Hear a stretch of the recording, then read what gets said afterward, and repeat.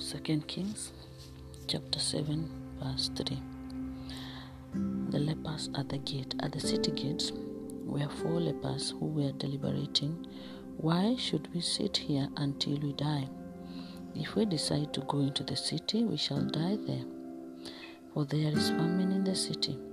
If we remain here, we shall die too. Come, let us desert to the camp of the Arameans. If they spare us, we live. If they kill us, we die. At twilight, they left for the Arameans, but when they reached the edge of the camp, no one was there. The Lord had caused the army of the Arameans to hear the sound of the chariots and horses, the din of a large army, and they had reasoned among themselves, the king of Israel has hired the kings of the Hittites and the kings of the borderlands to fight us. Then in the twilight they fled, abandoning their tents, their horses, their asses, the whole camp just as it was, and fleeing for their lives. And verse 16, the people went out and plundered the camp of the Arameans, and then a seah of fine flour sold for a shekel, and 2 seahs of barley for a shekel, as the Lord had said to prophet Elisha. Father, in the mighty name of Jesus, welcome your presence into our hearts. We pray for your mercy, your guidance, your help. Fill us with your presence. Speak to us, Lord, and teach us your word. As we meditate on your word, Lord, speak to us and help us to be able to grasp what you want us to learn. In Jesus' name we pray with thanksgiving. Amen. So, these are the declarations, and the topic for our meditation is, it is now or never.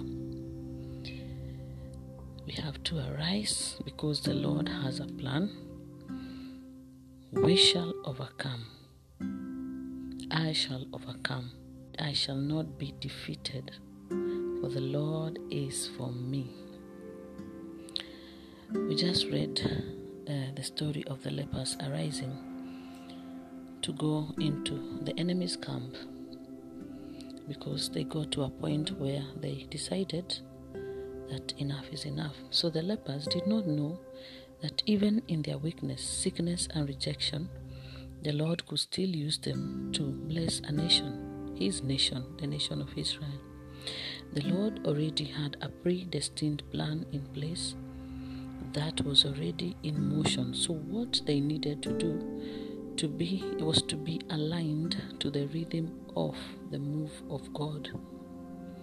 Their agility to forsake their deliberation and to arise and to face their helplessness and hopeless situation, as it seemed to them, brought a new shift that did not only benefit them but also a whole nation.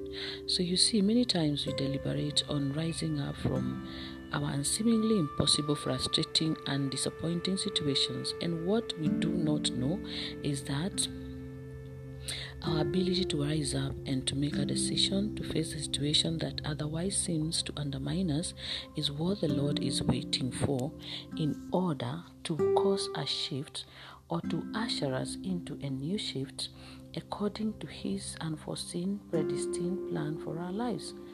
You see, verse 5 says, At twilight, they left for the Arameans, but when they reached the edge of the camp, no one was there.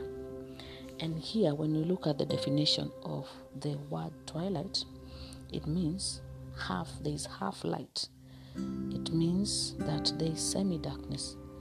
And so, it is for you and I, because if our deliberation or delay to move is because we imagine that we should wait until the darkness clears away and the full light is shining over us, then we are mistaken. Because they made the decision and they started moving at twilight.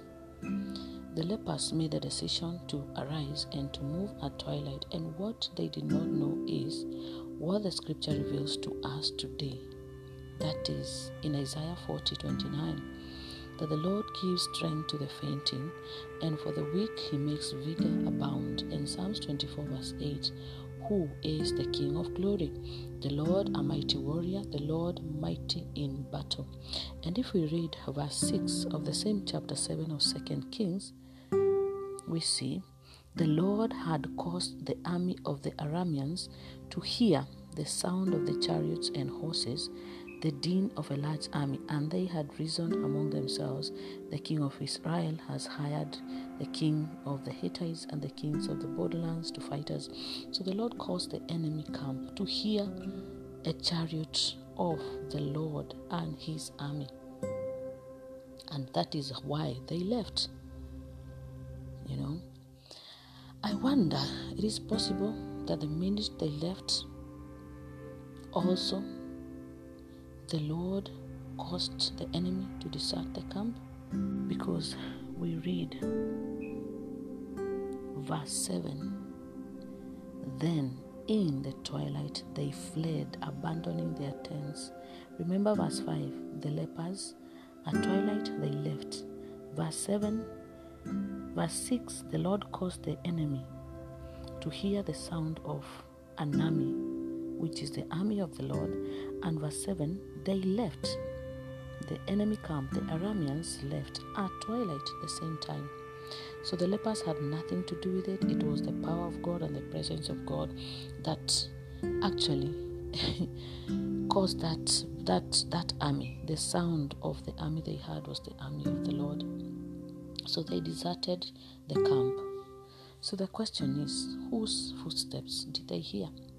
Because if this was the case, it means it was the Lord of Joel 2:11, who is the Lord who thunders at the heads of his army.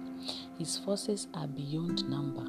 He is mighty, and mighty is the army that obeys his command. The day of the Lord is great, and it is dreadful. Who can endure it? And according to Psalms 47 verse 5, the Bible says, the Lord of heaven's armies is here among us. The God of Israel is our fortress. So the lepers were surprised to find the camp empty. And after eating and drinking to their satisfaction, they made another decision, which was going to bring a fulfillment of the prophecy from God given through Prophet Elisha when he said, hear the word of the Lord. That is chapter 7 verse 1 of 2 Kings. Hear the word of the Lord, thus says the Lord, at this time tomorrow, a seah of fine flour will sell for a shekel, and 2 seahs of barley for a shekel in the market of Samaria. So already God had given that prophecy through Elisha in verse 10 and verse 11. The verse 10 and verse 11. Even though the city keepers and the gatekeepers were resisting to accept that this could be an answer to their awaited prayer in a season of famine in the land, and besides that God could actually fulfill his word using lepers who were considered as an outcast, rejected, sick, left out, and the least of them they considered as the unclean, God still fulfilled his word. So God works in mysterious ways. His promise in Isaiah 45 verse 2 and 3, he says, I will go before you and level the mountains. Bronze doors I will shatter, iron bars I will snap. I will give you treasures out of darkness and riches that have been hidden away, so you may know that I am the Lord God, the Lord your God, the God of Israel, who calls you by your name. He means exactly that. The question is, do we trust him enough so we can make the first step to take that decision to arise with agility and audacity and to face our reality, the boldness and the daring attitude with the conviction that we are born once to live once and to die once, so shall not intimidate us, because we are redeemed by the blood of Jesus, and the Lord has not given us a spirit of fear and timidity, but the spirit of power, love, and a sound mind. And so, like David, we shall arise not by power not by might, but by the Spirit of the Lord. And the Lord who promised and said in the book of Exodus chapter 13, chapter 4, and the Lord who promised and said in Exodus 14:13-14, that fear not, stand your ground, and you will see the victory the Lord will win for you today. The Egyptians whom you see today, you will never see again. The Lord himself will fight for you and I. We have only to keep still. Even though the lepers were an outcast and considered as a nobody, the Lord's plan to effect a change and to use them to fulfill his word to his servant Elisha had to come to pass. So God knows each one of us what we are made of, the potential that is hidden from within us, and whatever we are facing is not a surprise to him. He is in control. When we choose to fix our eyes on Jesus and not on our situation, he will help us to arise and to take up our position so he can cause a shift in our lives and simultaneously in the lives of others. May the Lord help us not to look at our circumstances, but to know that our condition does not define who we are, and it shall not stop our purpose if we fix our eyes on Jesus. He is the Lord, the King of Kings, and he rules the heavens and the earth alike. His power is beyond scrutiny. He is able to transform any situation, and time is in his hands. When we choose to arise, he moves ahead of us, and it's amazing what he can do.